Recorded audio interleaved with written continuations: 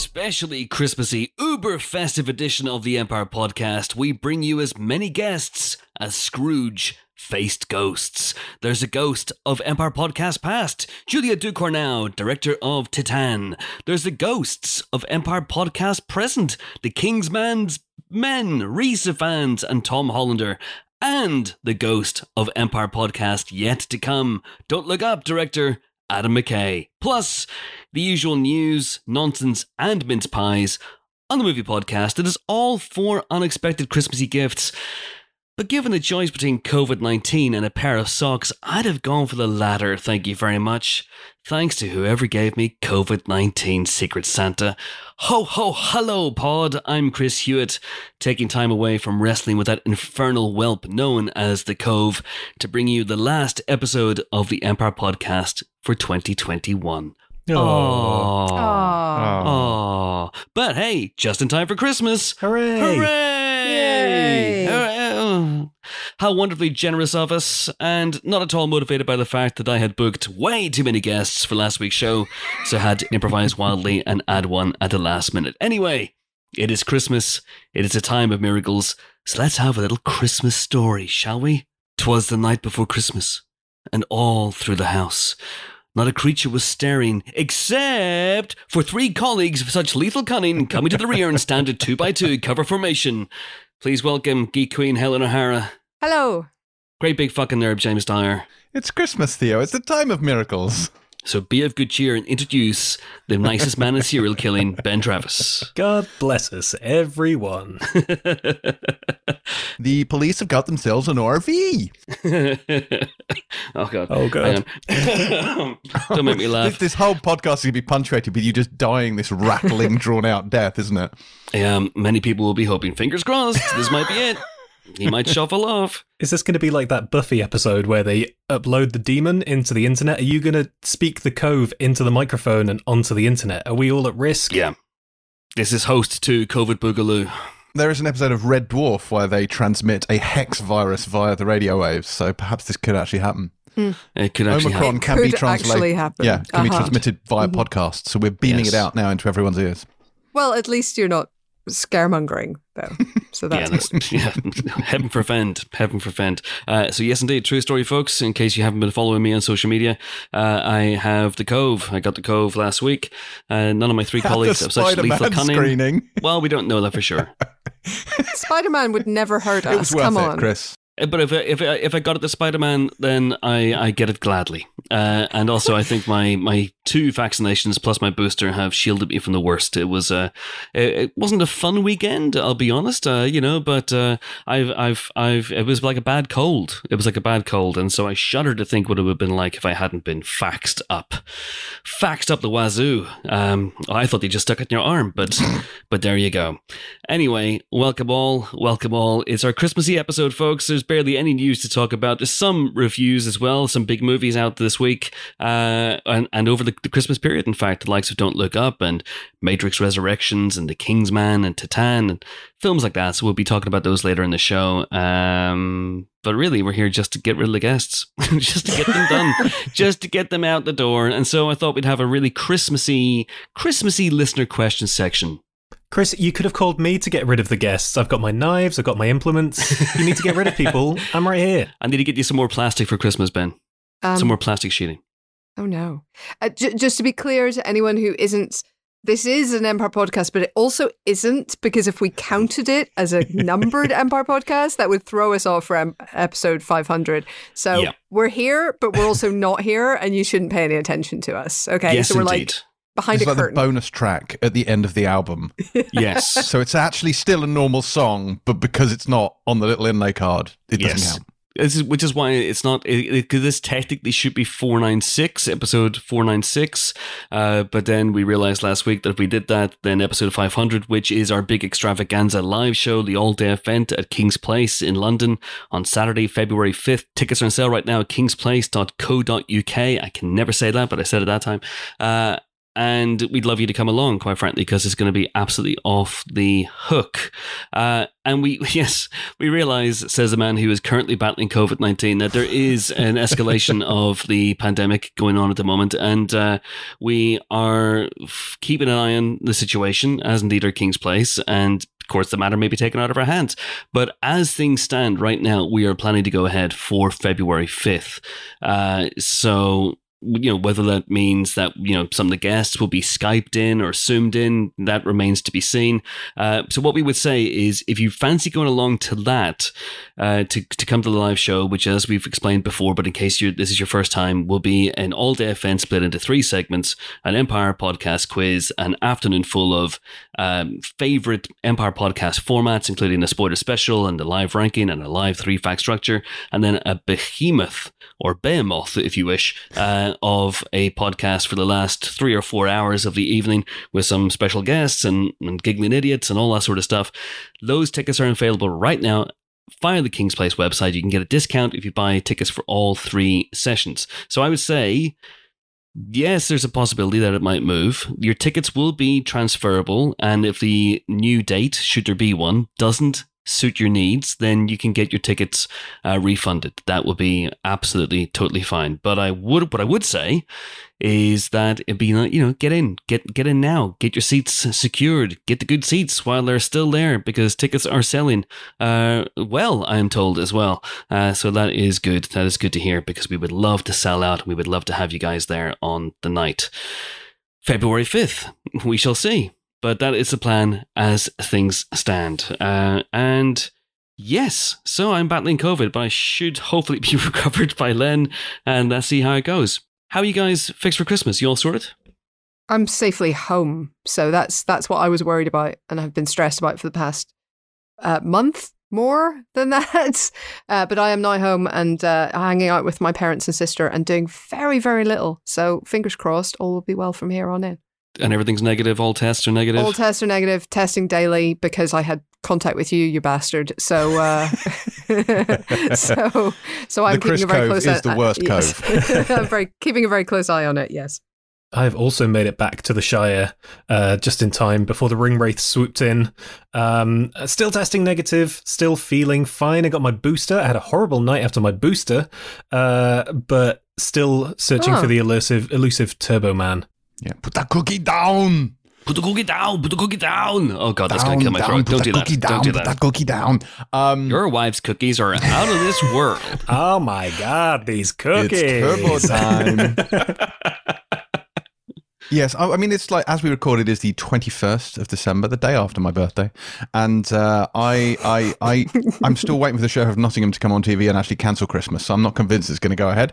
So we'll wait and see what happens in that regard. If I bump into him tomorrow, I'll let him know to do that. Yes, please do, Ben. Technically, it has been cancelled for me, the old Christmas. I'm isolating in my flat. My wife has dominion over the living room and the big bathroom. I have dominion over my little office here, our bedroom, and the bucket. So that is... Is that Francis McDormand's bucket, or did Zhao provide it for you? I didn't ask. I just found it outside and dragged it in, and it's going very well. I'm getting close to emptying it. So it's come on. So, I mean, that's the bit we draw the line. That's the moment. That's the one. All right, okay. But it's fine. We're getting there. It's been weirdly. It's been strange, the whole self-isolation thing. Like, I'm literally in the flat with my wife, and we go to the door and we'll talk to each other through the door, but I haven't properly I haven't properly seen her for about 4 or 5 days now, and it sucks, and we're not going to be able to spend Christmas together as things stand. So, but hey ho, once again, Spider-Man, No Way Home, worth it. Anyway, I'm so sorry. Let's have some Christmassy questions. She knew the risks. She knew what she was getting into when she married me.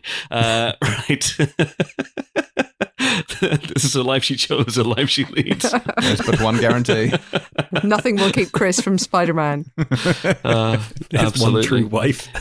All right. So, in the interests of this Christmassy episode, I decided that we would have some Christmas movie related questions sent in to us by the lovely folks at home via Twitter.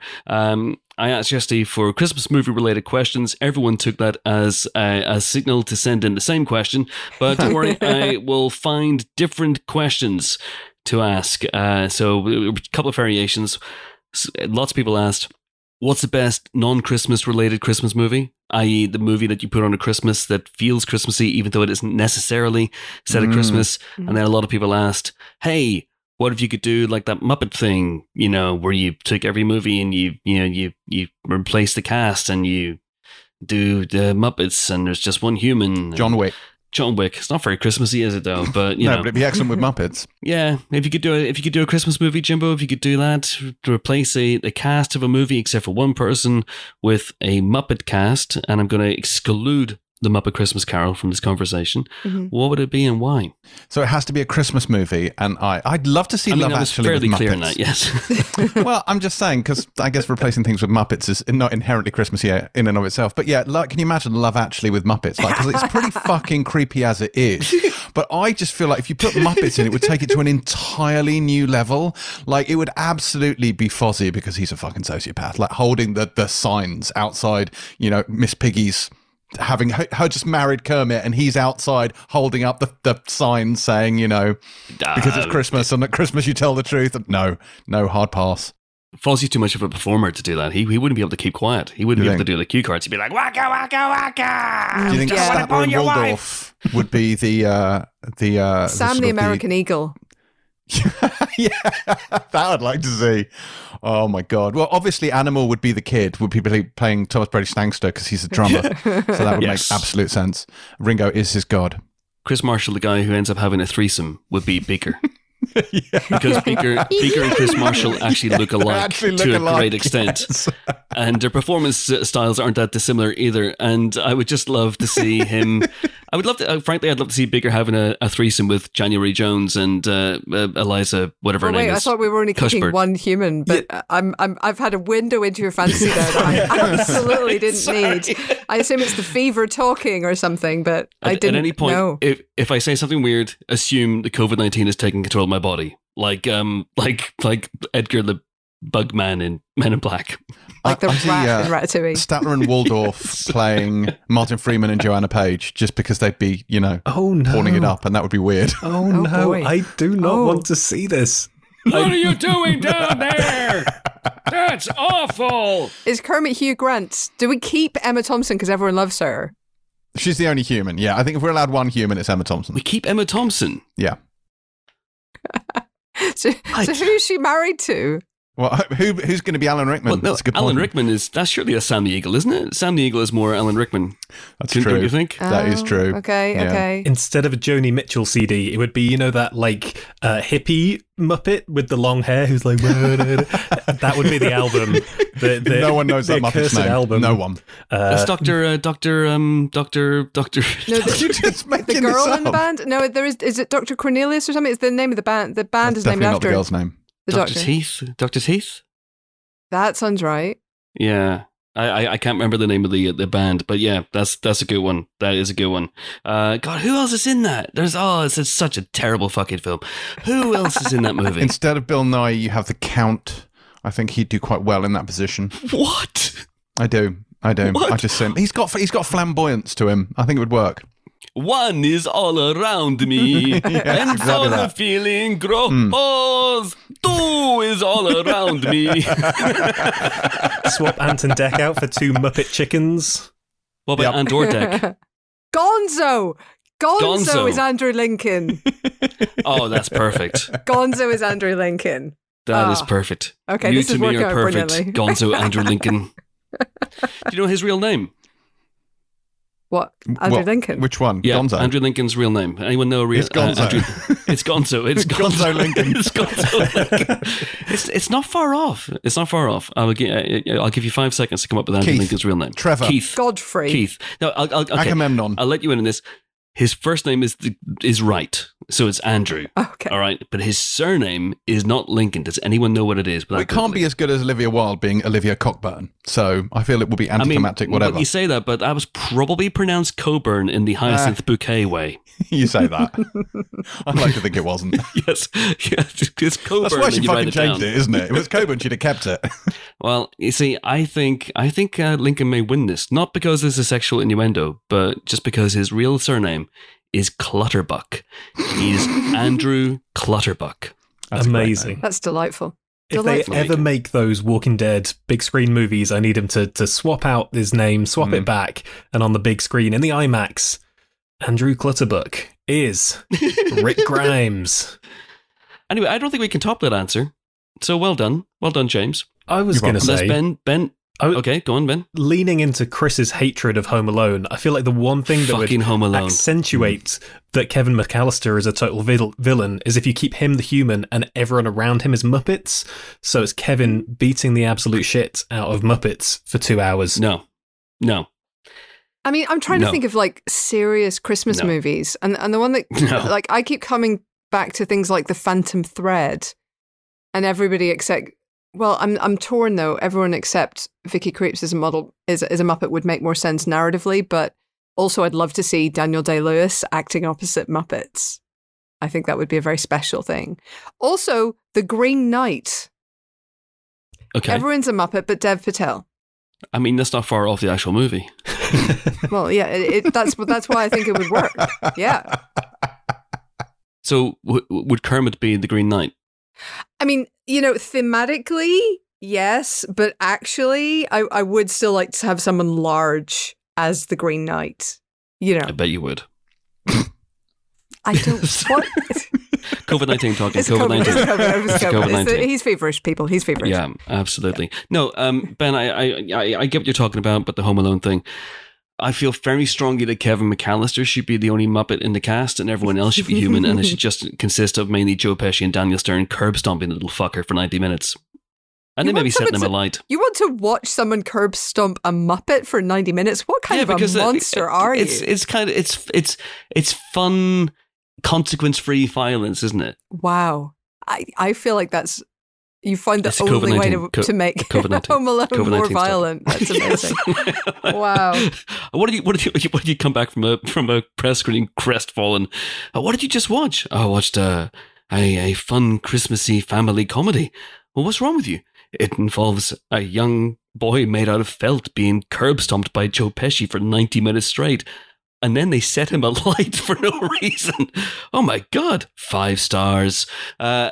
Okay, so let's answer the other question. Sure. Which was non-Christmassy Christmas movies. Lord of the Rings. That's a really good one. Harry Potter. But Harry Potter, yes, although Christmas does occur in Harry Potter, so I think that's ruled out on a technicality. Does Christmas not occur in Lord of the Rings? Do they not have a Christmas? Do they not have... But there's gift giving, but I don't know that it's definitely Christmas. It's at the start of a journey. It's not at a Christmas-like event. I mean, sure, Galadriel is wearing red and has a big stick-on beard and stuff, but I think, I don't feel that it truly qualifies. I think it's partly because this came out at Christmas, so I will always associate this films with Christmas because they released. Admittedly, the first Harry Potter did come out at the same time, but yeah, it feels festive to me, and I think oftentimes because it's the only time you really ever have that amount of free time where you can sit back and watch all 3 extended editions back to back. Christmas is the only time you can feasibly do that. So I've traditionally only done it then. So Lord of the Rings, Christmas ring wraiths, all for it. 20 years this year. Can you believe it? Oh, I feel so old. I know. My God. I haven't been watching any movies in lockdown so far in my self-isolation tank. That is my bedroom and bucket. I've been mainly watching Darts and Dope Sick and Dope Sick, so cheerful but so good. Yes, I know, but honestly, my Saturday night was watching back-to-back episodes of Dope Sick. It was like one more. I want to see them nail them. I want to see them get them. And then, of course, I didn't realize that the last episode doesn't air until this week. So I was just like, no. And then I've been watching lots of What We Do in the Shadows, the TV show, which I've recently kind of got back into, and I think it's tremendous. But I'm not. I don't know whether it's because I'm in a bad place mental health wise or not, but I'm just not in the mood for fun, uplifting Christmassy movies right now. I don't want to watch them when I can't watch them with my wife, but we're going to try tonight to watch Hawkeye episode 5 and 4 and 5 ahead of tomorrow's season finale. Tomorrow, by the time you're listening to this, will be 2 days ago. But of course, I think somewhere in that region. So we're going to try and do that.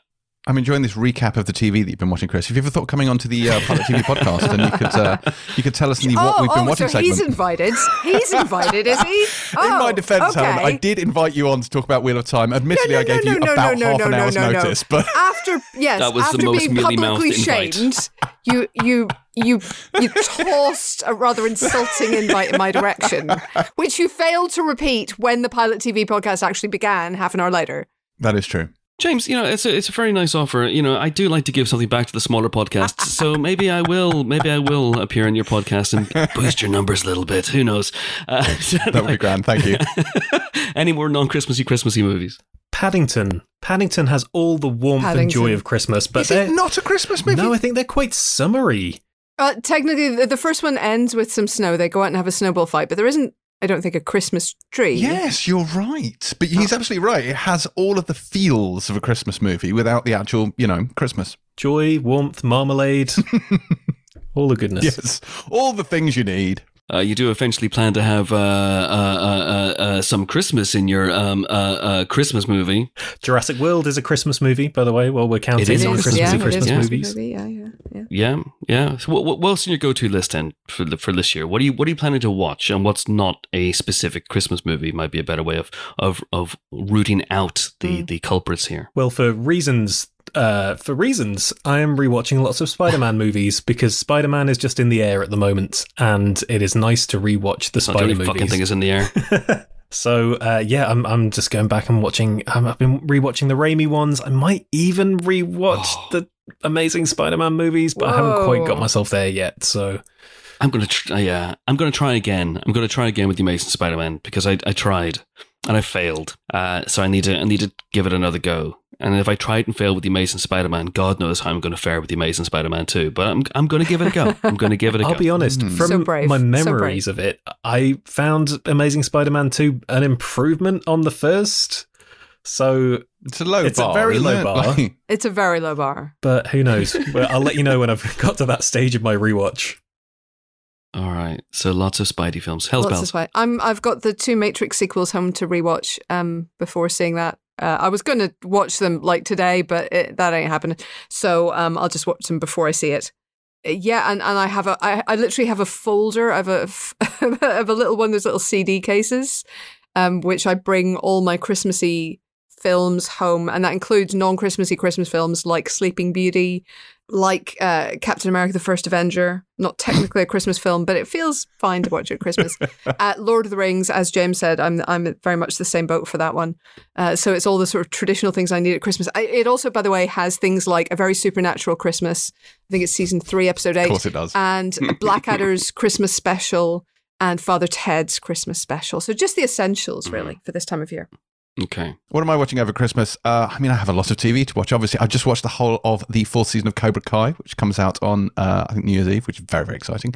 But I'm starting the Planet of the Apes reboot trilogy again. Presents Why? Together Strong. That's my Christmas feeling. What do you mean why? Because they're fabulous. Do you not like them? Fine. They're not fine. They are great. Well, the middle one's fantastic. The other 2 are decent. But I'm with Ben. Yeah, they're really good. Like, the first one is I think totally slightly different to the others. But the second one, the middle one, is one I've Yes, middle is the best one. Dawn is that I always get it confused because the nomenclature is because the rise comes before the dawn, and dawn has a war, and then you have war, which is last, but actually has no war because the war was in dawn, and it's what the hell is going on? They're missing a trick, aren't they, in that franchise, though? There should be a Christmas in the Planet of the Apes movie, don't you think? Apes together, festive. Exactly, yeah. Caesar and Maurice and Cobra and the gang just sitting around giving each other, I don't know, what, leaves, bananas, fruit, throwing feces at each other. I don't know. How do apes celebrate Christmas? You got me feces. No, you got me feces. You got me this last year. King Kong, for the same reasons as Lord of the Rings, the Peter Jackson King Kong is a Christmas movie for me. I mean, why would you ruin your Christmas, Helen? That's the question. I like that movie. It's a good movie. It's still going on somewhere. It feels very festive, isn't it, when they get to New York and it's all wintry and snowy. There's neon lights and there's snow on the ground. And by that time you're thinking, God, this is long. I'll put on Get Back for a bit of light relief. An ape goes ice skating in Central Park. Come on, that's a Christmas movie. Nothing says Christmas like a big dead monkey. I don't know. It's true. Technically an ape, then, I think you'll find. I'm telling the librarian on you. All right. Ook. I tell you what, dear. actually, one of my Christmas traditions is getting home and taking pretty much a random Terry Pratchett book off the shelf and reading that. Then burning it. What's this year's? This year, I started off with The Fifth Elephant, and I've gone on to Thief of Time. Oh, Yeah. interesting. Like I said, literally at random. There is no rhyme or reason to this. I've read them all a million times. It doesn't matter. So Solid stuff. Should we have a couple more Christmassy questions so we can get our Sure, first guest in yeah. down the chimney? I've just realized I don't have a chimney. This is bad planning on my part, but hopefully they'll improvise. All right. So at Cantana's Ghost, best Christmas movie gift given or received over the years? is this a movie in a gift in a movie, or is this a gift to us that relates to a movie? Oh, I don't know. I thought he was specifying us, but now I read it with my eyes. I see that it may be the other one, in which case loads of people sent this question in as well. So the best Christmas present given in a movie, it's Gizmo. It's also the worst, surely. I mean, people die. Yeah, Chris, it's a terrible gift. Best is a strong word, but Gizmo is amazing. So, and also, can you give a Gizmo? Because it feels like Gizmo is his own person and shouldn't be treated like chattel. But you give a puppy for Christmas. Yes. Puppies for life, Ben, not just for Christmas. This may be a call for somebody to give me a puppy for Christmas. If anyone's listening, puppy for Christmas. Oh, I would love that. I mean, I prefer turkey, but yeah, sure, why not? The library in Beauty and the Beast isn't a Christmas gift strictly, is it? So I guess not that. Otherwise, that's my go-to answer for all best gift questions. Honestly, who would turn their nose up at a Joni Mitchell CD? That is a solid present, or it was at least in 2003. Ben, and I'd go, thanks for the CD. Now where the fuck is the CD player? Because I don't have one, so I assume you bought me one as well. Thanks, Ben. And then if you went, I don't have a CD, but I didn't buy you a CD player, I'd go, I've got fucking COVID, Ben. This could be my last Christmas. And then I'd guilt trip you to buy me one. Guilt trip. God, this escalated quickly, didn't it? It really did. That really stepped up a gear. I mean, clearly the ultimate Christmas present is the invisibility cloak. Top Christmas present for Philosopher's Stone. Okay, right. So Dumbledore. Okay. Dumbledore has been left that. They fuck you with the rubber requirement. They fuck you with the rubber requirement. By Harry's parents, and he then chooses to hand it over at Christmas. He is just trying to cut down on his Christmas present buying. He is trying to cheap-ass this whole thing. That is a little bit rude, I think. Like, that could have been given to Harry at any point in the past 11 years, and he saves it to Christmas because he just didn't get to the shops on time. He's a wizard. He could make things out of thin air. I think after this, he doesn't give any more Christmas presents. He's like, I'm done. I'm out. I have no more free shit to give. He's just bad at Christmas presents. I'm just saying. I think it's. Doesn't he give Harry Fawkes the Phoenix and Godric Gryffindor's sword? So he seems to be quite fine at. He doesn't really give that, and that's not a Christmas present. They're just things that are around. In the heat of battle, yeah. Here, have some shit from my study. Turbo Man's a decent present. Is it though? That's going to break. That's going to break by February. You think? Even when it's Arnold sized and has, Arnold in it? I've never seen Jingle All the Way. You've not? Haven't you? Oh my God. I can't bring myself to.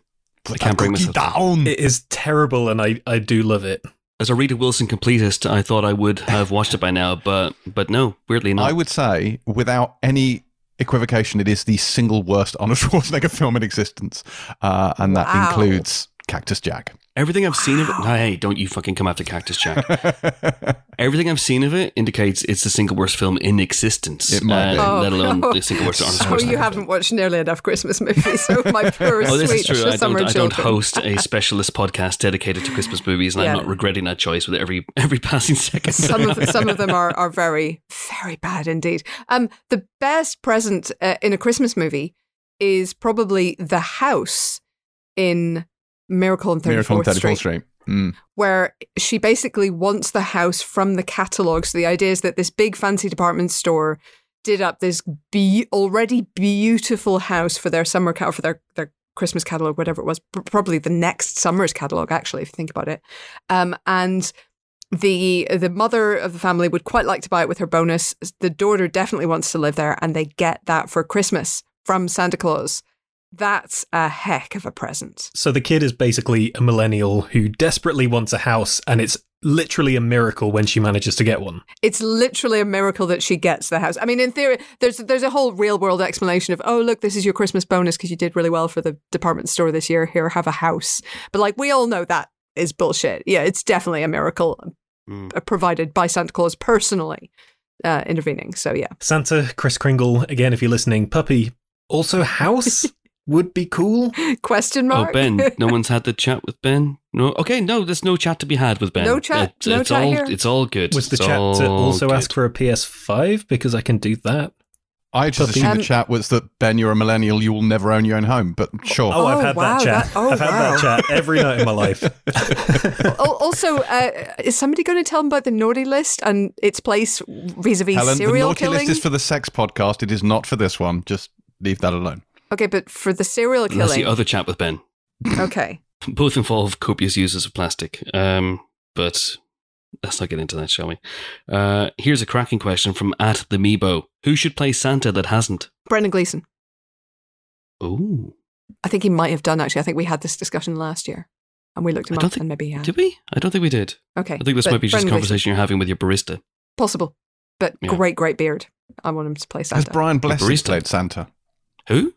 Brian Blessed. I think if he did, Santa would not survive.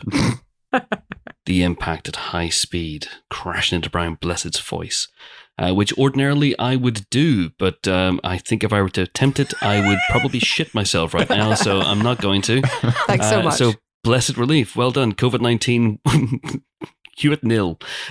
He is spared to everybody. Thing? Ho, ho, ho! There, I fucking did it. It was worth it. It was worth it. Anyway, Seth Rogen. Oh, that'd be great. That was it. That wasn't an internet delay. That was like a brain delay of trying to imagine like stoner Santa doing like a it would just be amazing. I need that in my life now. What have you done, Chris? I cannot rest. Because we suspect, don't we? Because your bloke, The Rock, is in a 4-quarter. God almighty! But one of his new movies is, I can't even remember what it's called, some generic name. Red but Zone or something, isn't it? Red something spot, like that. Red Notice? not Red Notice, but Red something else, I think. I'm going to look it up because it's a title so horrendous that I've forgotten what it is. But he is a Christmas related action comedy, and we suspect, even though the logline is being protected feverishly with all the importance of the naughty list, we suspect that he's going to be playing Santa Claus in that. Okay, Red One, yes, not to be confused with the big red one. Yeah. So I'm guessing he's either Santa, and Santa's sleigh is taken over by terrorists, or Santa's sleigh goes down, and then he has to lead the team to recover Santa's sleigh in order to get Christmas back on track. And at some point, you're going to have Dwayne Johnson.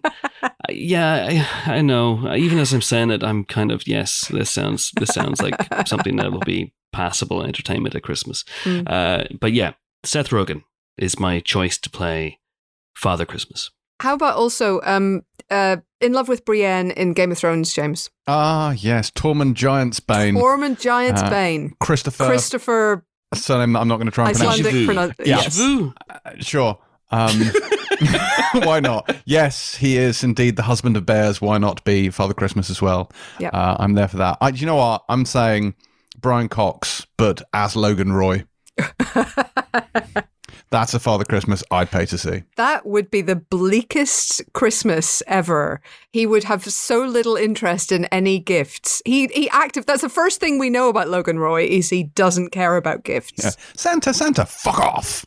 He doesn't seem to like giving people things. I've not seen Succession, but he seems like somebody who doesn't want to hand over things to the people who want the things off him. No, indeed. He also doesn't even like getting gifts. Like, he's just not here for the entire concept. Damn. That's pretty Scroogey. I've accidentally sent Santa a dick pic. That's gone badly. I have one. Not a stick on pick. Jack Black. Jack Black needs to play Christmas. Jack Black needs to play Christmas. Needs to play Santa. Especially now, he's very beardy. He's a big guy. He could do, and he'd do his Jack Black thing, and it'd be like while he's delivering the presents. It would be great. Yeah, I'm absolutely here for that. Yes, please. Jack the Halls with boughs of holly. Oh, Jack the Halls, come on. You could call it Black Christmas if there weren't already a film of that name. Maybe 3 or 4 of those films. I can't remember at this point. Yeah. There's lots. But yeah, Jack Black, that would be amazing. All right. That's a good question. Yeah, good one. And I think a good question on which to bring our first guest in, shall we? All right, let's do it. Because that's it. That's the last Christmassy question this year. That's the last question we'll be taking from listeners this year, folks. We'll be back. I'll tell you when we're back at the end of the show. But if you want to send in your questions, non-Christmassy related now, and there were some good ones actually, I might even try and stockpile for next year. Who knows? Then do get in touch with me. I'm on Twitter. Twitter is the only game in town at the moment, so I'm at Chris Hewitt on Twitter. Slide into my DMs, reply to any of my tweets. Or just, wait for a panicked shout out every now and again. All right, time now for our first guest this Christmas. A pair of legs have descended down this makeshift chimney that I have just fashioned. And whose legs are they? Who do they belong to? You get to choose. Do they belong to Adam McKay?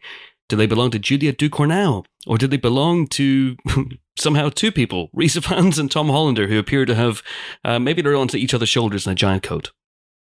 Who are they? Them in a giant coat, please.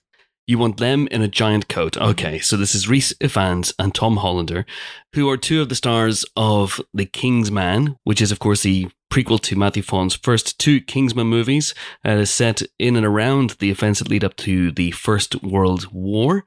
And it is out in cinemas on Boxing Day. Boxing Day, which is December 26th. I've just checked my calendar. Yes, December 26th.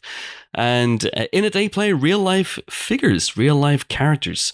So, Rhys Ifans is Rasputin. Rasputin. Rasputin, Russian lover, Russian. No one knows it. No one knows. Everyone knows lover the first of a bit. Russian queen. There we go. Then I don't know the rest. And he plays Rasputin, the mad monk. You may have already heard about how difficult it was to kill him in real life. Is it as difficult for the nascent, burgeoning Kingsmen to kill him in this? Well, you'll find out. But Tom Hollander plays 3 people. He plays Kaiser Wilhelm of Germany. He plays Tsar Nicholas II of Russia. And he plays King George V of England. Because they were all cousins in real life. And so Matthew Vaughn has leapt upon that and gone, well, what if they all looked like each other? Which they kind of did in pictures if you see them together. Not like Tom Hollander, though. The 2 of them were on Zoom a couple of weeks ago, and I had a good time with them. Here we go. Do please enjoy Hollander and Ifans. How's it going, guys? Hiya. Fine, thank you. Hiya. Good. I believe you've just been to the Kingsman pub. How was that? Yes. Yeah. That was amazing. Yeah. Amazing creation. Yeah. Were you keen to stay there rather than being dragged back to Junket Town? Not particularly, no. It didn't feel like a real pub. Yeah. All right. Okay. Excellent. It was full of cameras. Yeah, it was great. It was pretend. It was good pretend. All right. Excellent.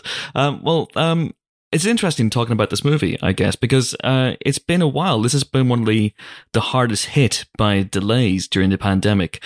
So how much do you remember of this movie? Do I have to refresh your memory at all, or did you go back and revisit it? For example, I was on set the last day of filming, Rhys, which was in Turin. That was in 2019. Yeah, I know. Well, we were talking about this earlier as a cast. It's so junkets are. Press junkets are odd things to do anyway, because you do them at such a great distance from when you made the film. But in this case, it feels like we shot the film just after the First World War ended. Do you know what I mean? In terms of time, it really does. So, this process of, promoting the film has been one of kind of recalling, events and what have you. And also, I haven't seen the film I think I saw the film 2 years ago. And I think maybe it's changed a little bit since then. I don't know. So I'll be really intrigued to watch it. That's So it does feel odd, but not unpleasant. You know, I'm just relieved that finally,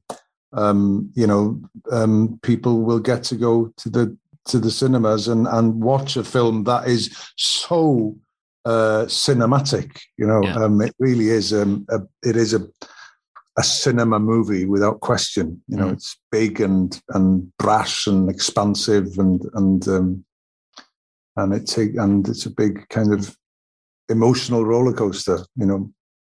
And Tom, what about yourself? What are your memories of this movie?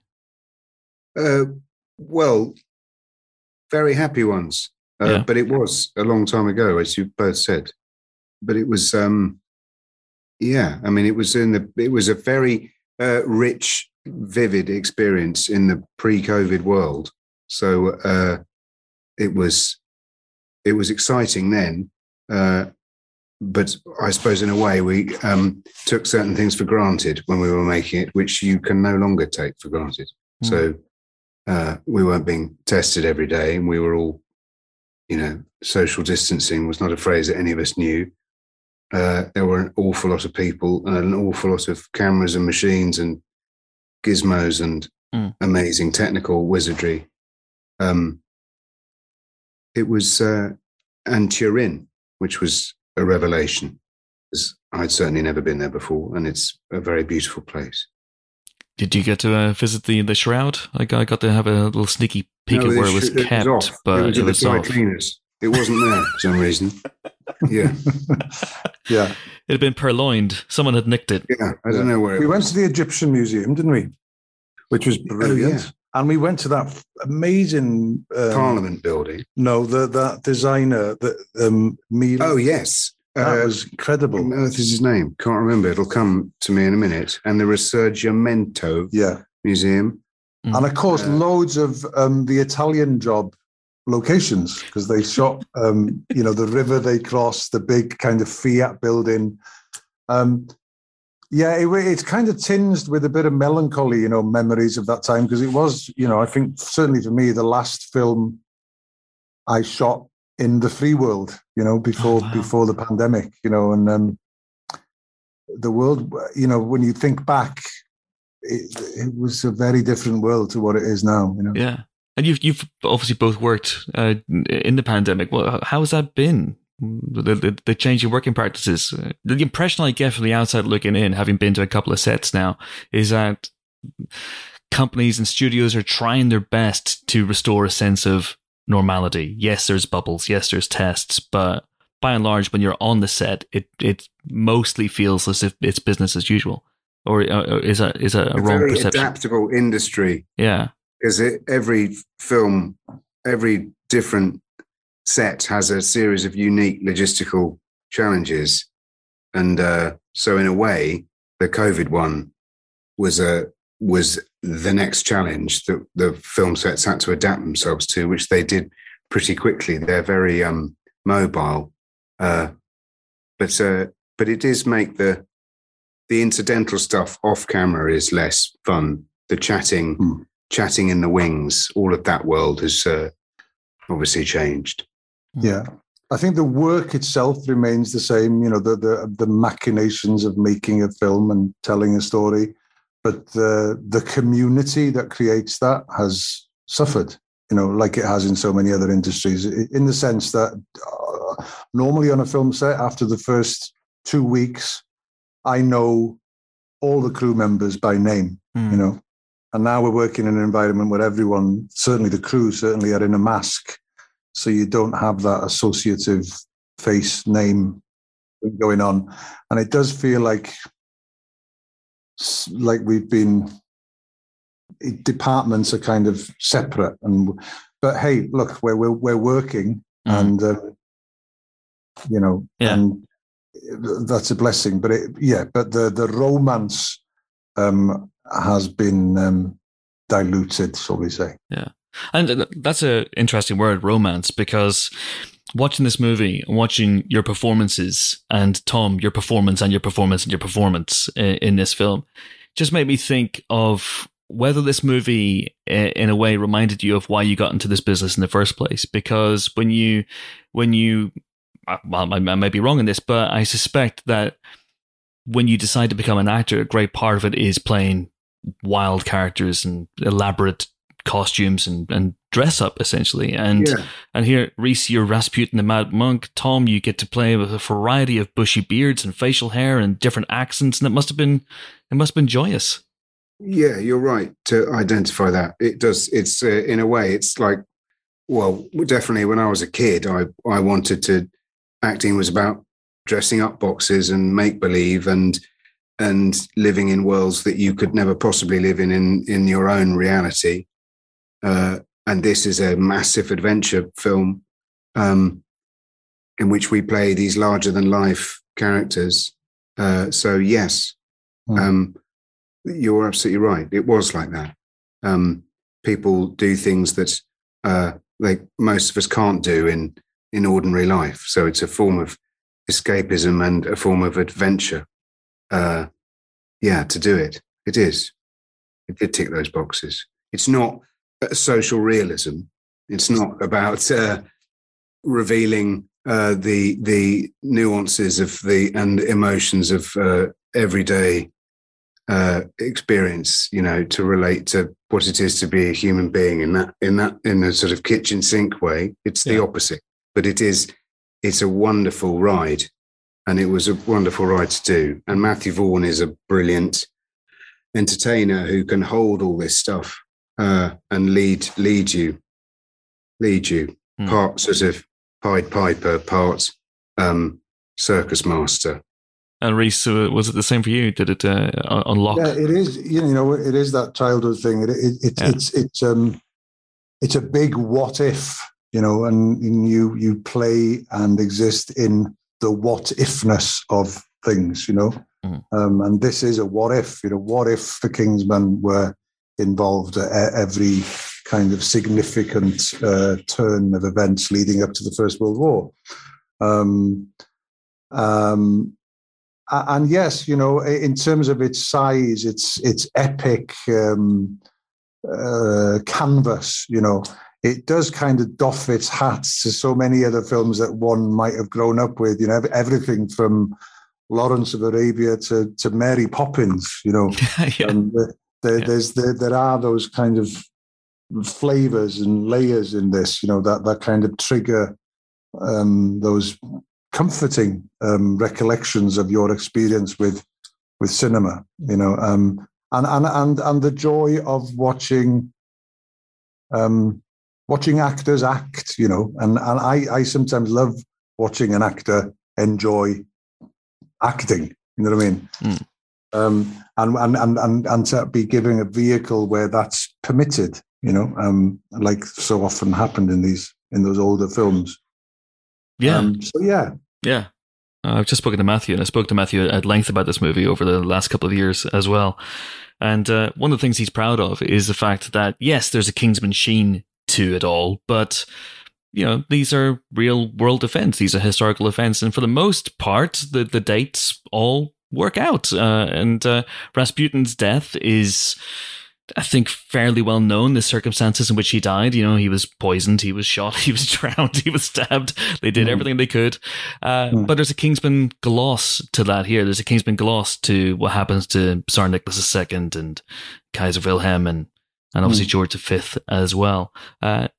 But that means as well that you have these real world bases to form your characters.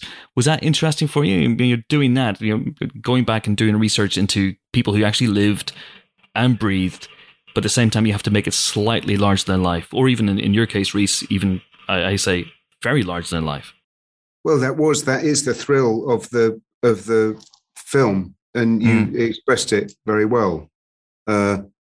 So yeah, we got to play these real historical characters with just a bit of a twinkle, a bit heightened, a bit exaggerated, sometimes comical, sometimes not comical. There was a debate, I felt, when we were filming it about the tone and about how bouncy and crazy and fun and silly it was and how dramatic it was. And I think Matthew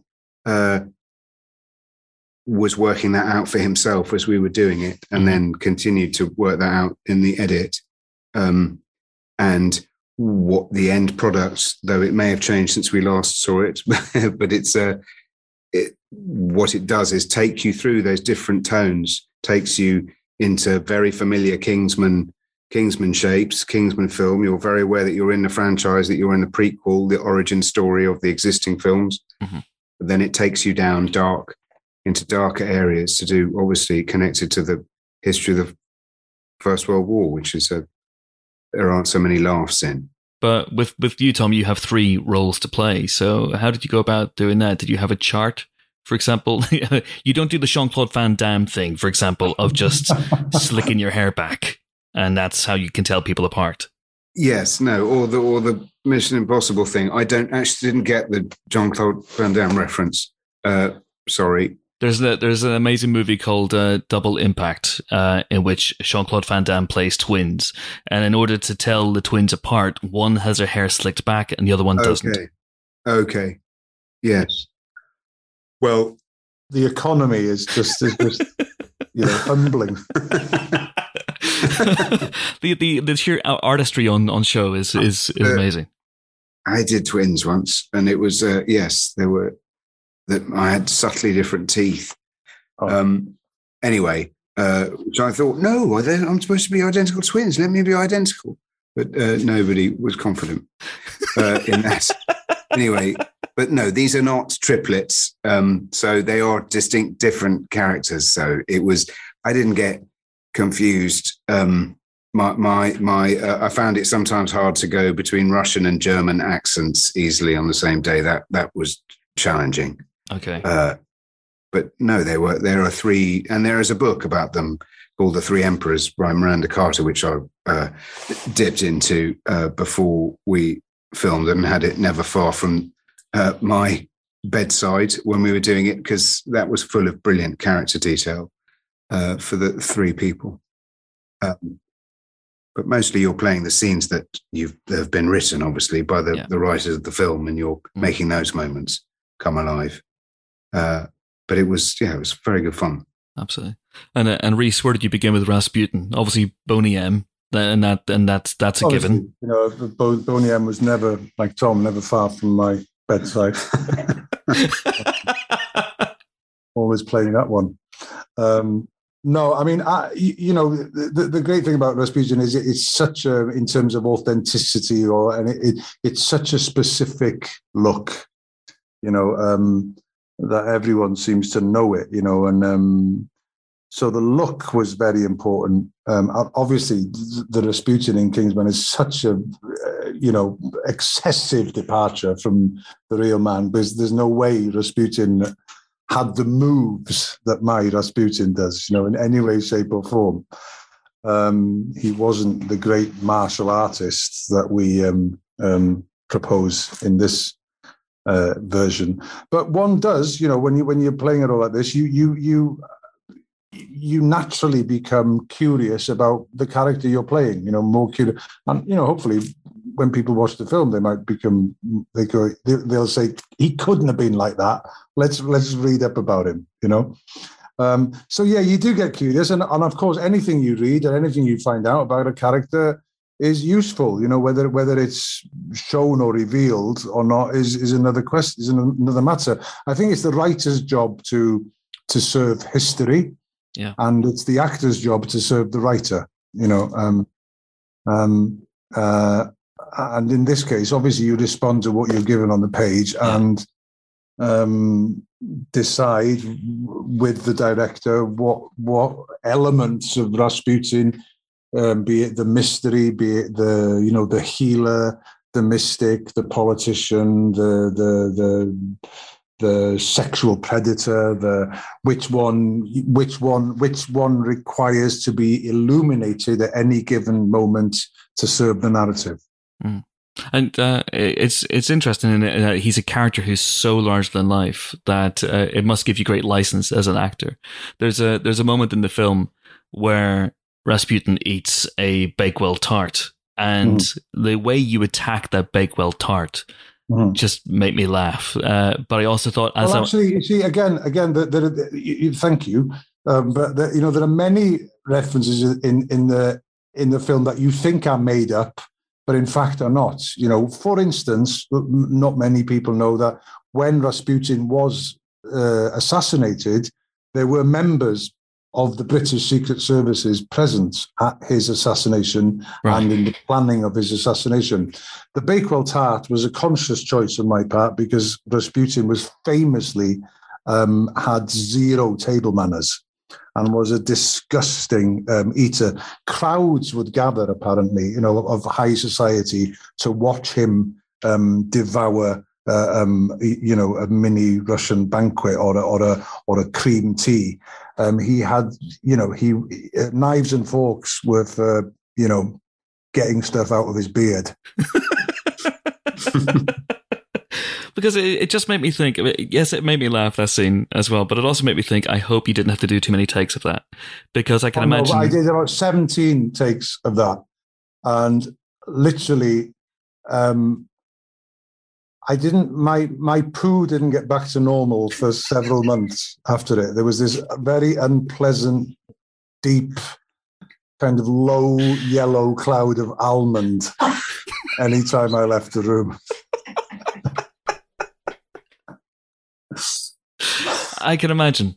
Yeah, Tom, anyway, it's all good now. I'm glad. I am so glad. I'm not, thankful that this is virtual because I don't have to check, which is good.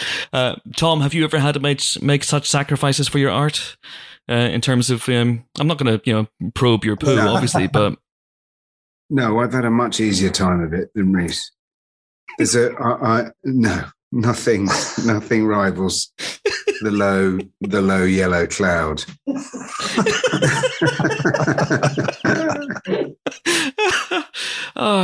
I think the low yellow cloud is probably my signal to wrap this up and move on. But guys, this movie is now going to be out on Boxing Day, so I think people can load up on Bakewell Tart and go and see the film, and who knows, there might be vapors all over the place. And thank you so much. Thank you for supporting us, over all these years that we've been making it. Thank you so much. Rhys, Tom, it's been a pleasure. Thanks so much. Right, thank you. Bye-bye. Thank you. Okay, so that was Rhys Ifans and Tom Hollander, and we'll be talking about The Kingsman later on in the show, because now it is time to talk about this week's movie news. And there is some. I can't believe there actually is movie news. But the Santa Claus of movie news was kind to us, and he dropped the new trailer for Death on the Nile. I keep saying Death at the Nile, but Death on the Nile. Death in the Nile would be more interesting. Death in the Nile, Death by the Nile, Death adjacent to the Nile. I'm there for that. Death by Nile. Oh my God. Death by Niles. Oh my word. There's a Frasier episode that's just waiting to be rebooted. Niles. You can't tell I've got COVID-19, can you? It's all good. Anyway, so... Honestly, no.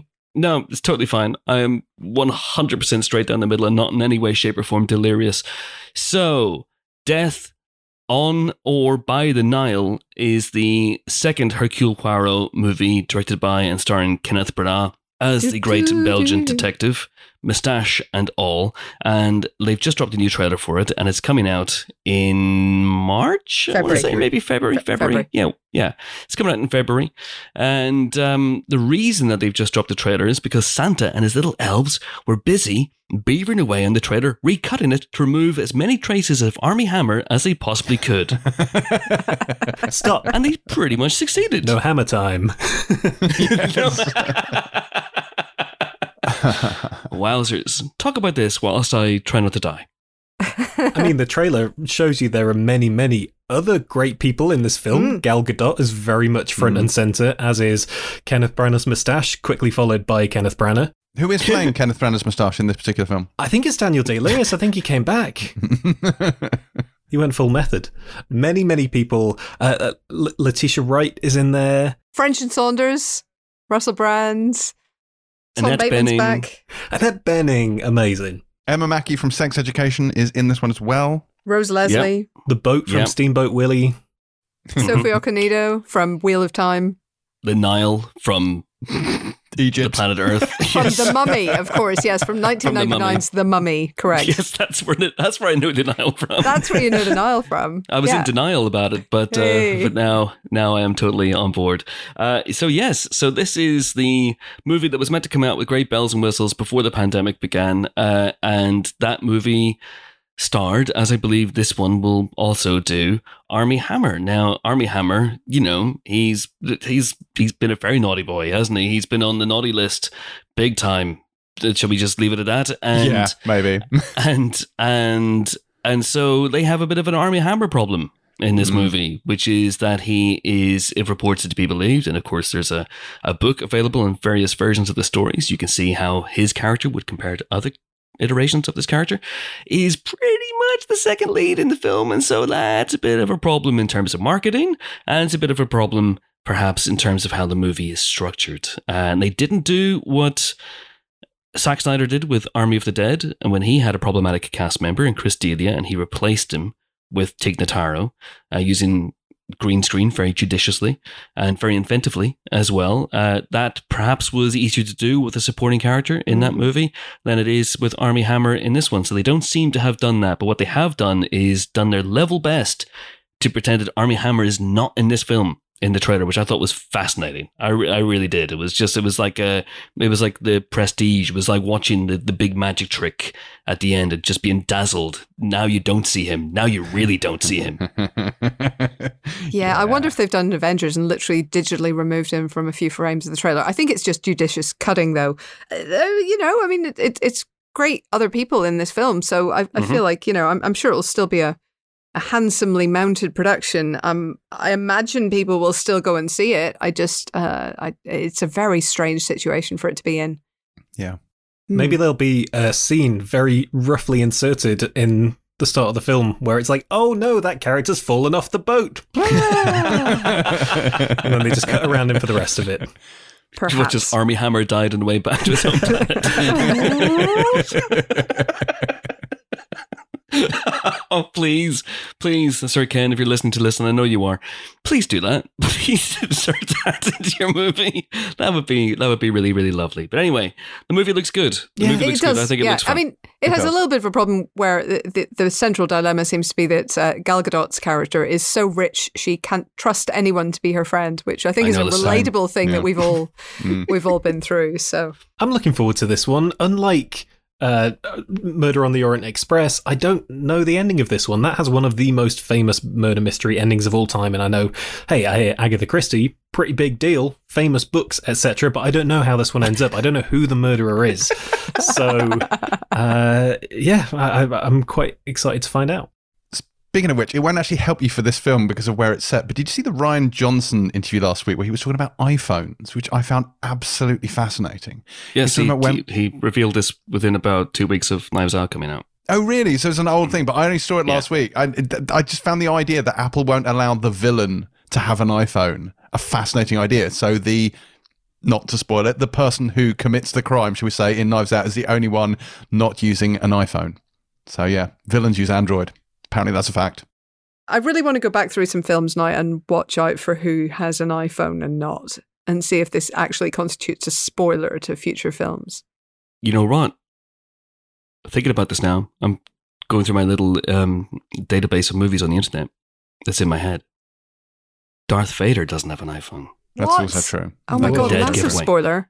Hans Gruber doesn't have an iPhone. No, oh, come on. Dead giveaway. No, that's too coincidental. That motherfucker doesn't have an... You know who doesn't have an iPhone? You know who doesn't have an iPhone? Kevin Shitty McAllister. Boom. Ooh. Whoa. Okay. He has a Talkman instead, so, clearly the next best thing. The worst. Just the absolute worst. And he's in a scene with Donald Trump. How could you be in a scene with Donald Trump and have Donald Trump not be the worst person in that scene? Be Kevin McAllister. That's how. Yeah, anyway. Just FYI, Chris has not seen Home Alone 2. I'd like to make that clear to everyone listening. Is he in a scene with Donald Trump? Technically, yes. Well, then the defense rests. Okay. Wouldn't you be the prosecution? Never mind. It's fine. Mm-hmm. Mens rea. It's all good. I'm very sweaty. I'm in my pajamas. Are your knees weak? Are they actual pajamas? They're Liverpool FC pajamas. These are my Liverpool FC pajamas. No, this is my LFC pajamas, and I'm wearing LFC slipper socks on my feet as well. I am wearing bottoms as well. I should reassure you, and indeed a listening public. But I just, this was perhaps a mistake. But anyway, let's push on. Let's push on, shall we? And see how we go. What else has been happening in world movie news? There was another trailer. The Lost City had a trailer which it's one of those trailers that I think gives away the entire film, but I very much enjoyed it. I want her bright pink glittered jumpsuit. It's spectacular. Her being Sandra Bullock, him being Channing Tatum, but there's a second him. It's in the trailers, so it can't be a spoiler, but I didn't know that Brad Pitt was in this. My mind was blown at that, because that is almost certainly a comedy cameo for 5 seconds, that he's the big hunky man who comes along and rescues her and then dies, presumably in horrible circumstances, and then she's left on her own with Channing Tatum to fend for themselves in weird circumstances. And why would you give that away unless, of course, you were worried your film was going to flop massively and went, hey, here's Brad Pitt. But the rest of the trailer was fun too. I don't quite get why they felt that insecure. And obviously Channing Tatum feels insecure after Brad Pitt turns out, but everybody else should be secure. So what's the basic premise of this movie? So then? the premise is not a million miles from Romancing the Stone, and I say that as a compliment. Let's call Sandra Bullock's character Joan Wilder, because I didn't pay attention to her character name, but Joan Wilder, she is a writer. She has written this very successful series of novels. Channing Tatum plays her cover model. He is the Fabio of this situation. He doesn't get hit by a goose on a roller coaster that we see so far, but fingers crossed, guys. Nothing brings me more joy. Anyway, she is recruited / kidnapped by an eccentric billionaire played by Daniel Radcliffe, who believes that her research for her books has actually turned up some information on the actual lost city of gold, presumably. And he kind of basically takes her off into the jungle to try and help him find this lost city. And Alan, determined to show that he can be more than a pretty face, God bless him, follows her in an attempt to be useful. Yeah, I think you've nailed it. We don't need to see the movie now. I want to see the movie. It looks fun. I mean, look, the Romancing the Stone model is a great one. And the twist of him being a model in it, I think will be fun. Having two slightly useless heroes is potentially, entertaining. So yeah, I'm just super in for this, and I genuinely really want that jumpsuit. So if somebody could just send me one of those, that'd be great. Thanks. I have to say I didn't love this trailer, but it does make me very happy to see Channing Tatum just generally back, but also in big dumb himbo mode. It's very much the sort of niche he ploughed in the Jump Street movies, where he is the sort of tough guy, but he's also a total dimwit. Him and Sandra Bullock seem kind of charming together. I'm always happy to see what Dan Radcliffe is up to, because he just makes weird, fun choices, and I'm always happy to see that. I just found the tone of this trailer a little bit desperate, even before the Brad Pitt thing. And it's the premise is funny and it's cool and it's action and it's comedy. We all want to see an action comedy with Channing Tatum and Sandra Bullock. But yeah, there was something about the whole tone of the whole thing where it was just sort of trying too hard, but not necessarily. I don't know, it just wasn't connecting. And then, yeah, the cameo stuff, that felt like a real ooh, you've put this in the trailer already. I hope the film is good, and they just are struggling with how to market it, because it everything about this on paper sounds great to me, but when I watched that trailer, it didn't hit the mark for me, which is a shame. Interesting. Okay, well, we shall see, because the Lost City, which is formerly known as the Lost City of D, but presumably then Tenacious D sued, that will be out early next year, I think around February and March again. But, guys, I have added something to my Christmas list. What's that? Avenge Father, Save Mother, Kill Fjolnir, which is the mantra repeated in the trailer for The Northman by Alexander Skarsgård's character. I want to see this so much. This film looks fucking incredible and will also make £4.57. Yeah, I mean, that's sadly true, but never look a gift Norse in the mouth. I think this looks so much fun. I've watched every episode of Vikings. I'm always here for Norse action. I love the Last Kingdom, and this looks fucking glorious. Something has just occurred to me. It has nothing to do with this, but I have an iPhone. Chris has an iPhone. Ben has an iPhone. Helen has an Android phone. Now, I'm not casting any aspersions here. I'm just saying one of these things is not like the other. You have rumbled my cunning plan to kill you all! Ben is not the serial killer. I am the serial killer. It was Helen all along. but how were you planning to kill us, Helen? I mean, none of us were particularly under the weather. Oh, my God. What's in that bottle you're drinking, Chris? No, it's just water, Helen. Or is it? Or is Wait, no, hang on. it? You're meant to say it in that tone of voice. Oh, wait, sorry. Oh, Yes. God. Or Sorry. is it? I don't know. You tell me. No, I'm not going to tell you. I'm not going to sit here and monologue about my evil schemes, am I? Come on. But anyway, back to The Northman, which looks very, very, very good. Has so many good people in it.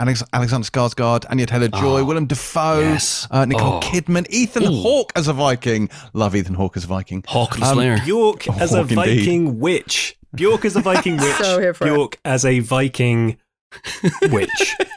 Yeah, it's got the mountain, whose actual name I absolutely cannot pronounce in it as well. So You're really struggling this week with Game of Thrones people, it's aren't the you? Icelandic names. I can't be dealing with it. Sorry to everyone listening from Iceland. I apologise. This is my fault, not yours. Yeah, well, it is our You should fault. check your fic yourself before you rectific yourself. Oh my god! I think you've now offended Iceland. But yes, this looks great. All the Vikings, all the time. Robert Eggers, love it. Actually, all the Northern Ireland all the time. So, you know, Oh. Yes. visibly Antrim. This is actually an Ian Paisley biopic. The Northman is the Northern Irish man. Yes, that's it. Avenge, father! Save mother! Say no! that's basically what this is. Wow. Oh, Lord. What is This happening? isn't helping. No. Looks great. It looks great. It looks amazing. I cannot wait. It does look Cannot wait. amazing. That bit where somebody chucks a spear and then he catches it and throws it back is the coolest Yes! thing since Oh. the Hawkeye trailer when somebody threw a Molotov cocktail at Clint Barton and he caught it and chucked it back. That is my new favourite action beat. Do that in every action film. It doesn't matter whether it's set in contemporary New York or Viking times. Where was that? Like that? I mean, that was a huge swathe of It's a time. Thousands of proper years ago, flex. roughly, It's a yeah. proper flex. Very cool. It is. Do it always. It is a proper flex. Great. Looks great. Anything else? Yes. Well, did you see that Kevin Feige was talking a little bit of Spider-Man stuff? And he was saying that they are currently working on the next Spider-Man collab, as I believe the young people say, between Sony and Disney. So it is not a parting of the ways after No Way Home, which is interesting to me because I wondered whether this was going to be, you know, obviously we're not talking about the end of No Way Home, but I wondered whether that was going to facilitate a slip into the Spunk verse. But I wonder whether that's now the case or whether we're going to get a Spunk and then an MCU version. I don't know. think either company wants to kill the golden goose, and I think they realise that people love this, and I think people would be cross at both companies, but especially at Sony. If I'm not saying that's justified, I'm not saying it's justified, but I think that would be the case. If they went their separate ways, we love Tom Holland as Spider-Man. We love him playing with the other MCU characters. We want more of that. So I think there was an incentive for everybody, possibly with the exception of Tom Holland, who may at one point want to do different things in his life, to work something out and to keep this going and to find new cool things to do. So I do think they've laid the groundwork for at some point having a very, very separate world. They already have a very, very separate world with Venom and so on. So they have room to play on their own as well. But, you know, everyone is so in love with Spider-Man as part of the MCU that I think it's, you know, there's every incentive to keep that happening. Do you think he specifically said this after Spider-Man No Way Home made all the money in the world at the box office? And they were like, you know that thing where we're going to bring him into the Sonyverse? Let's not do that thing and let's take all the money instead. This is not a knee-jerk reaction, I don't think. No, I don't think that was ever a thing. Because you said that we did it. We've done 2 spoiler specials for this movie. We so have, far. yeah. James joined us on the second one, and you said that you expected this to be the divorce movie, and I never expected that. I did. I didn't. I expected this movie to set up and continue. And listen, we're not going to talk about it. There are major things that happen in this movie, and we should be cognizant of the fact that even though, as James pointed out, it seems like everybody in the world saw this film over the weekend. We'll talk about that in a second because it did something to the box office that I thought was never going to happen again. But people have seen the movie, but we have to be cognizant of the fact that there are people out there who haven't seen the movie yet. So we're going to tiptoe around some of the major things that happen in the film. But what I will say is that, you know, it does leave the door open for more Tom Holland in the MCU adventures. I think we can say that, right? That's fair. That's fair to say, and I think that's the way they're going to go. And there will be other things being developed under the purview of Sony and their Spider-Man universe that they're setting up.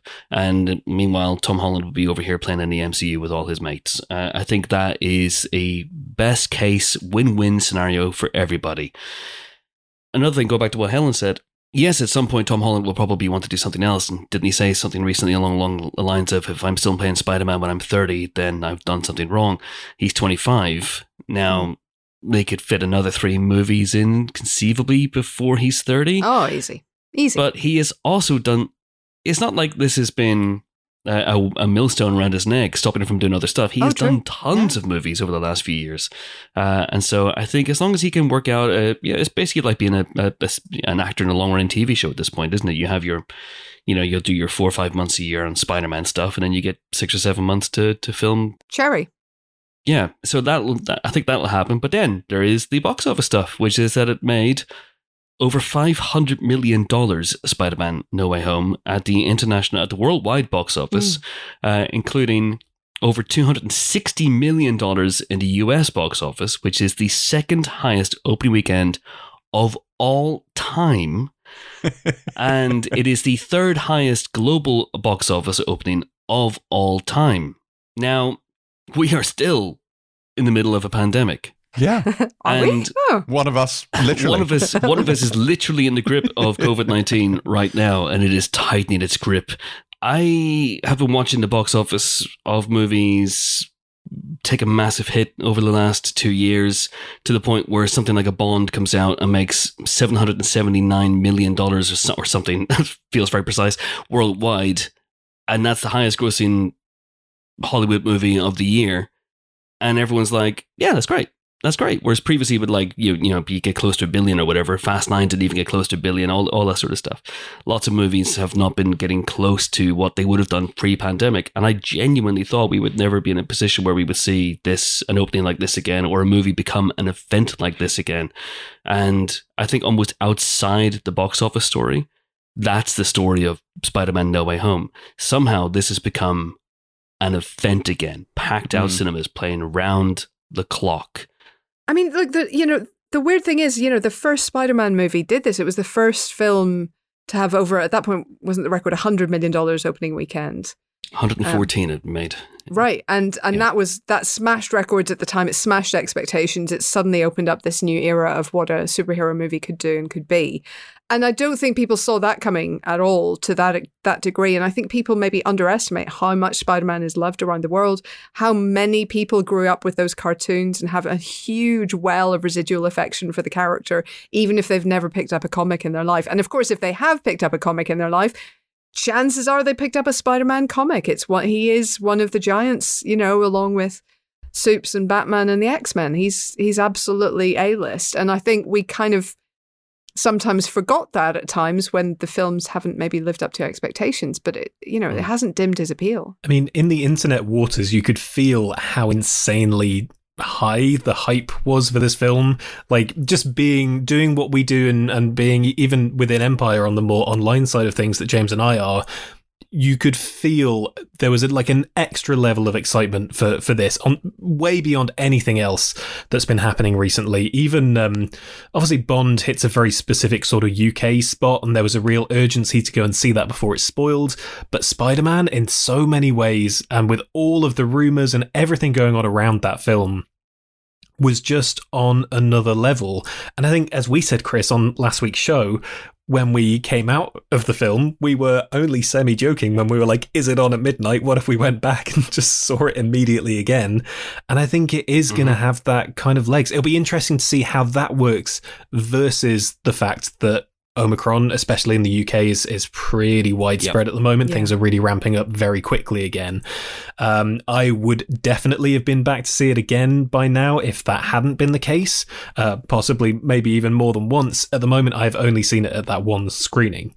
So I'm really intrigued to see how that impacts the repeat business. But I think I am certainly planning on, when things calm down a bit and once we're past Christmas, I will go back again. I will go back many times, and I think other people will be in that situation as well. So I can see this one not only having this huge initial rush of everyone going to see it to see if it lived up to all the rumours and the theories and everything happening around it, but because it is, I think we're all agreed in this room, really damn good and so exciting really and full of joy that you want to go back and see it again. I've been told 3 different dates for my self-isolation termination by 3 different NHS apps. So one says it's Boxing Day, another one says it's the 27th, another one says it's the 28th at midnight.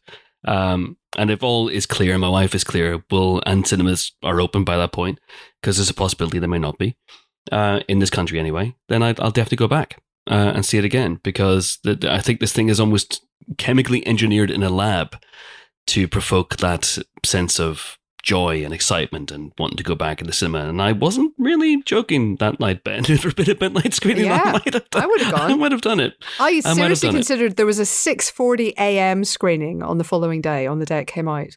And I seriously considered going to that. And then I decided to catch myself on the sleep it. But I considered it. Catch yourself on now, Hollander. You don't want to go to see Last Spider-Man that early in the morning, so you don't. There's another story in these numbers as well, which is this $260 million opening weekend in the States is more than the entirety of Venom Let There Be Carnage's run, or Eternals run, or Ghostbusters Afterlife's run, or even things that have been like big hits in the middle of the pandemic, like F9 and Bond. But I saw quite a bit actually of criticism coming the way of Disney over the weekend, which I thought was interesting because of the scheduling of some other releases, which frankly got trampled by Spider-Man No Way Home at the box office. Both are Disney films. West Side Story, Steven Spielberg's West Side Story, which is, even in the pandemic, it hasn't done well. It's done 18 million in the States after just 2 weeks, which for a Spielberg picture is just unheard of pretty much. And Guillermo del Toro's fantastic Nightmare Alley. I think it's the best thing he's done since Pan's Labyrinth. Ben slightly disagrees, but I'm not far off. It's well good. Really well good. It's well good. It's well good. It is a tremendous movie. And that, quite frankly, did not do well when it opened at the weekend. $2.8 million opening weekend. Some people are going, well, this is Disney putting up a Marvel movie against these 2 movies that they inherited from the acquisition of Fox, and they basically just buried them, left them out to dry. There might be some truth in that to an extent, but we should also consider the fact that No Way Home is not a Disney movie, it is a Sony movie. And we should also consider that we're in Oscar season. And this is the time now when movies like West Side Story and Nightmare Alley will make their late run. This is pretty much the time when 4 years ago, The Shape of Water started getting released, for example, and then it became suddenly the Oscar frontrunner. This is traditionally the time when you release a couple of the late breaking horses into the race, and it just hasn't worked for whatever reason. Older audiences might be a little bit panicked about going back to the cinema, especially with Omicron wreaking havoc. I don't know. What do you think, Hels? Yeah, I think that's probably more like it, right? Because the thing is, there is absolute precedent for always pretty much every year having a behemoth at this time in the cinema, whether it's a Star Wars movie, whether it's a Lord of the Rings movie, if you go back a bit further, a Harry Potter movie, going back about the same length of time. There is always a big movie at Christmas, at least one, sometimes 2. And there are also all of these Oscar contenders who are also trying to break through the noise and especially, let's be honest, qualify for the Oscars by being released in at least LA and New York before Christmas. So this happens every single year to some degree. Yes, Disney probably could have, maybe put a bit more thought into that. And I personally adore West Side Story in particular, and would like to see it, make all the money and win all the things. But I don't know what the scheduling would have been like elsewhere. I'm not sure that any other weeks would have been particularly better. And I don't know that it's easy to predict anything in this current climate. I think it's, all bets are off. The rules are up is down, down is up. You don't really know what's going on. I think their audience definitely skews a little bit older. And I kind of think, as Chris has demonstrated, we'd all die for Spider-Man, but fuck me, I don't want to die for West Side Story. So, I'm pretty sure you did die in West Side Story. I mean, not far off. So, yeah, there is an inbuilt kind of audience, a huge inbuilt audience with Spider-Man, and that extra incentive of, I need to see it now, I will risk it now, I will go now so that I can see the film before anyone ruins it for me. And that just ain't happening with West Side Story. Yeah. And as much as I loved Nightmare Alley, that film, I have to say, is not an easy sell. I went into that film thinking, I love Guillermo del Toro, but something about this, it's not quite connecting for me. And I can see why it's quite difficult to market, because the film is brilliant, but it's not an easily pitchable kind of one-line thing. I think that was always a slightly tricky proposition. And it's not like Spider-Man invented big Christmas blockbusters. As Helen said, Star Wars, that was one of the other big major kind of world-changing opening weekends, 6 years ago now with The Force Awakens. So it's unfortunate, and I hope people do see West Side Story because it is fantastic, and I hope people turn out for Nightmare Alley. Thankfully here that's late January, so hopefully the waters have calmed a bit by then, and a lot of the Spidey hype, people have gone and seen Spidey many times and will show up for my boy GDT. But now they'll be getting ready for Morbius, because Morbius will be just around the corner by that point, and they'll be the Morbius hype will be real, and it will be unavoidable by that point. Oh, yes. No, there's a wider and probably a longer conversation to have here about the future of, for want of a better word, more mature, adult-oriented cinema. Especially considering the pandemic, which seems to have changed things so much. So something like a Spider-Man No Way Home or a Bond has shown that there is still an appetite out there for the big tentpole movies, and that people will still go to see them in droves and pack out cinemas. And, recently in the last 4 months, we've had a Guillermo del Toro movie not do very, very well. We've had a Steven Spielberg movie do really badly compared to, his track record as a director. We've had an Edgar Wright movie in Last Night at Soho really struggle at the box office. We've had Ridley Scott struggle with Last Duel. The Last Duel, and to a lesser extent House of Gucci, which has actually done pretty well, I would say. But there is a conversation to be had about, is this just a symptom, another symptom of the pandemic, or is this now the new normal? And are studios even going to want to fund movies like this if you're not going to get your money back? Well, I think the pandemic is a huge factor right now, especially as you say for older audiences. Nobody wants a homogenous box office, least of all us. We like seeing all kinds of films in cinemas. We do. But if people don't go see them, if nobody is with us in those screenings, then you can understand why studios might not rush to make them. Really? I don't know. I think the pandemic is a massive factor right now, and I don't think anybody should be drawing conclusions from this. Yeah, I honestly don't know where this is going to end for us. I think you might see an awful lot more directors retreat to streamers, but that would be a shame, because I don't want. No one's going to be surprised about this. I'm a big Marvel fan, and I loved No Way Home. It's one of the greatest cinematic experiences of my life. And yes, it was cinematic, you cynical motherfuckers. But I also loved watching Nightmare Alley on a big screen, and that was tremendous. And I loved watching Dune on the big screen, and Dune was a hit, a decent sized hit. And I loved watching The French Dispatch on the big screen and Belfast on the big screen, and I don't want that to go away anytime soon, and I don't necessarily see any light at the end of the tunnel right now. But anyway, it's Christmas, right? It's time of miracles. All right, so we're nearly finished the movie news section. To pull back the curtain a little bit further, we had to stop recording the podcast and go away and do stuff, and then come back another day. And so this is now the next day. I feel about 47% worse than I did yesterday, but nevertheless, we're going to soldier on. And we're going to complete the news section by talking about two things, one of which just dropped just as we were about to record this, which is the trailer for Doctor Strange in the Multiverse of Madness, which will not come as a surprise to anyone who hung around for the end of Spider-Man No Way Home, because that is what, in an unusual move, plays at the end of that movie. It just doesn't have the logo on the end. It just says simply Doctor Strange will return. But this is the trailer. Sam Raimi, the GOAT, he is back to school all you fools. He's going to take you all to fool school. How do you feel about that? So wait, is this like the Guild of Fools? It's a real place. Where you learn to be like it's like Hogwarts, but for dickheads. So you learn to be like a court jester type by going to this school for fools? No. It's a school for fools. So it makes you a fool? To turn them into unfools. He's going to unfool the school. Okay. Yeah. Well, great, I guess. So He's going to lay down some brand new visuals. You know the way that people lay down tracks in the studio? He's going to lay down some visuals. I mean, I think we're all Sam Raimi fans here, to be fair. Maybe not to the same extent that Chris is, but this does look fantastic. It looks really good fun. It's surprising, isn't it, how much what-ifery there seems to be in Multiverse of Madness. I wasn't expecting that. This is a shock. Yeah, it feels. I think we spoke about this a bit in the Spider-Man spoiler special, and I feel like this element of that is now fair game now that this trailer is out.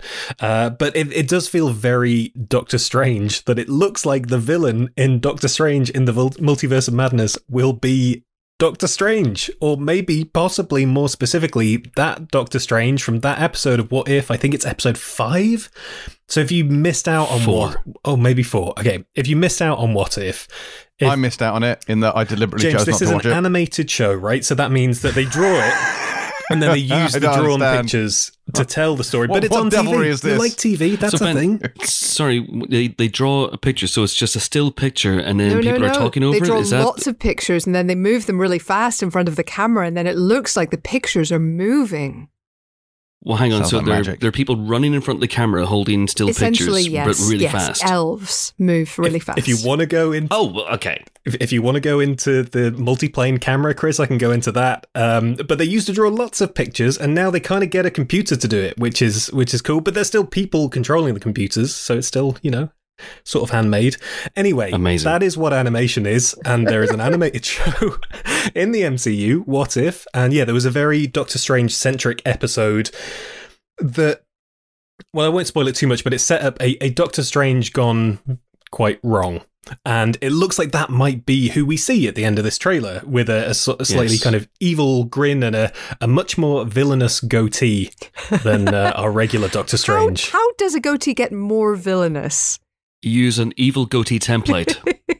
Just let it get a bit longer, pointier at the bottom, maybe. Like in the Mirror Universe in Star Trek, they all had evil goatees, I suppose. Yes. Yeah, it is an evil Doctor Strange. I mean, do we think this is just cost cutting by Marvel? They're trying to cut down on their cast. Well, they got a whole batch of Benedict Cumberbatches. Well, I think it's buy one get one free with Benedict Cumberbatch, and it saves them, finding some other Oscar nominee or whatever to play their villain in this movie. Yeah, I think that's exactly what happened. They went, we want to use you twice in this movie, and he's gone, guys, you know what? I'll throw in the second performance for free. Gratis. They didn't get just one, they got a whole Cumberbatch. Hey. I hope he's double billed. That's literally the joke that Chris just made. Yeah, but in fairness, it was a better joke than the one I made. I hope, because we got a poster with this as well, which barely has any text on it. It doesn't have the title of the film or anything. It's a couple of Doctor Strangers, a couple of Wanda Maximoffs. But I hope at some point we get a poster for this that is both Doctor Strange's, and it has Benedict Cumberbatch name, and then also Benedict Cumberbatch name at the top. That is what I want. No, I hope it's and introducing Benedict Cumberbatch as evil Doctor Strange. That'd be tremendous. Jimbo, what did you think about this? I enjoyed it a lot. I'm still hot for the fact that I'm certain that's Shuma Gorath at the end of that trailer, duking it out with Doctor Strange in the street. It looks nuts. I'm here for evil Strange. Because I never thought Strange was evil anyway. I know many people think that he's a screaming bellend and think it's just bellend versus bellend now, but no, Strange is my man. I can't believe he passed your bellend test. I hate that I had to say that sentence. But don't you pass James's bellend test by being a bellend? So, is this really... It's complicated, Helen. It's complicated. Well, usually it filters out bellendery that doesn't come from James itself. That's true. Whereas that is my issue with that first Doctor Strange film. I know that's the point, but he's just an insufferable twat for so much of it. Ben. Yeah, there's a certain amount of insufferable twattery, but as an insufferable twat myself, that doesn't bother me as much. But also, I used to be something of an insufferable twat myself. Indeed, but yes, I think he has a nice redemption arc, and he's funny, and I like him. Also, he gives excellent goatee. Well, there you go. Sold. And the visuals look suitably trippy, and I'm sure this one's going to get very, very interesting. I do wonder why Stephen Strange is going to want a Maximoff, not a renowned multiverse expert, I would say, for advice on the multiverse, but perhaps she's done a lot of light reading in the interim. As a Scarlet Witch, she's of course more powerful than the Sorcerer Supreme, as we learned from WandaVision. So, maybe and he's not even the Sorcerer Supreme. Right now, Wong is the Sorcerer Supreme. So, Yeah. in your face, Strange. As I've been saying for a long time. Anyway, let's move on to talk about something else, shall we? Because Christmas is coming, the goose is getting fat, and you might be wanting something to read over the Christmas holidays. Well, luckily, folks, you're in good hands with us because it is New Empire time. Hooray! Hooray! I can't really raise my voice much above that, thanks to COVID. So there we go. So, yes, as of, I don't even know what day it is. It's Wednesday. Okay, so tomorrow is New Empire Day, but yesterday, as you're listening to this probably, is New Empire Day. The latest issue of Empire magazine is on stands in good and evil and virtual newsagents for your reading pleasure, and it is a belter of an issue. On the cover is a world-exclusive look at Matt Reeves' The Batman, which is not to say that Matt Reeves is playing the Batman. That's a possessive credit. Matt Reeves apostrophe the Batman. The Batman in this is, of course, played by Robert Pattinson, and we have him on one cover, and on the other cover we have Zoe Kravitz as Catwoman, and inside we talk to everybody involved with the movie, including Key Grips and Best Boys, and it's a good stuff. It's a good stuff, folks. That's how good it is. It's a good stuff. Batman in the multiverse of Katniss. No, not Katniss. Oh, God. Anyway, this is very confusing. But yeah, it's a fantastic, fantastic cover, and I can't wait to read the article. It has not arrived with me yet, but I'm looking forward to it.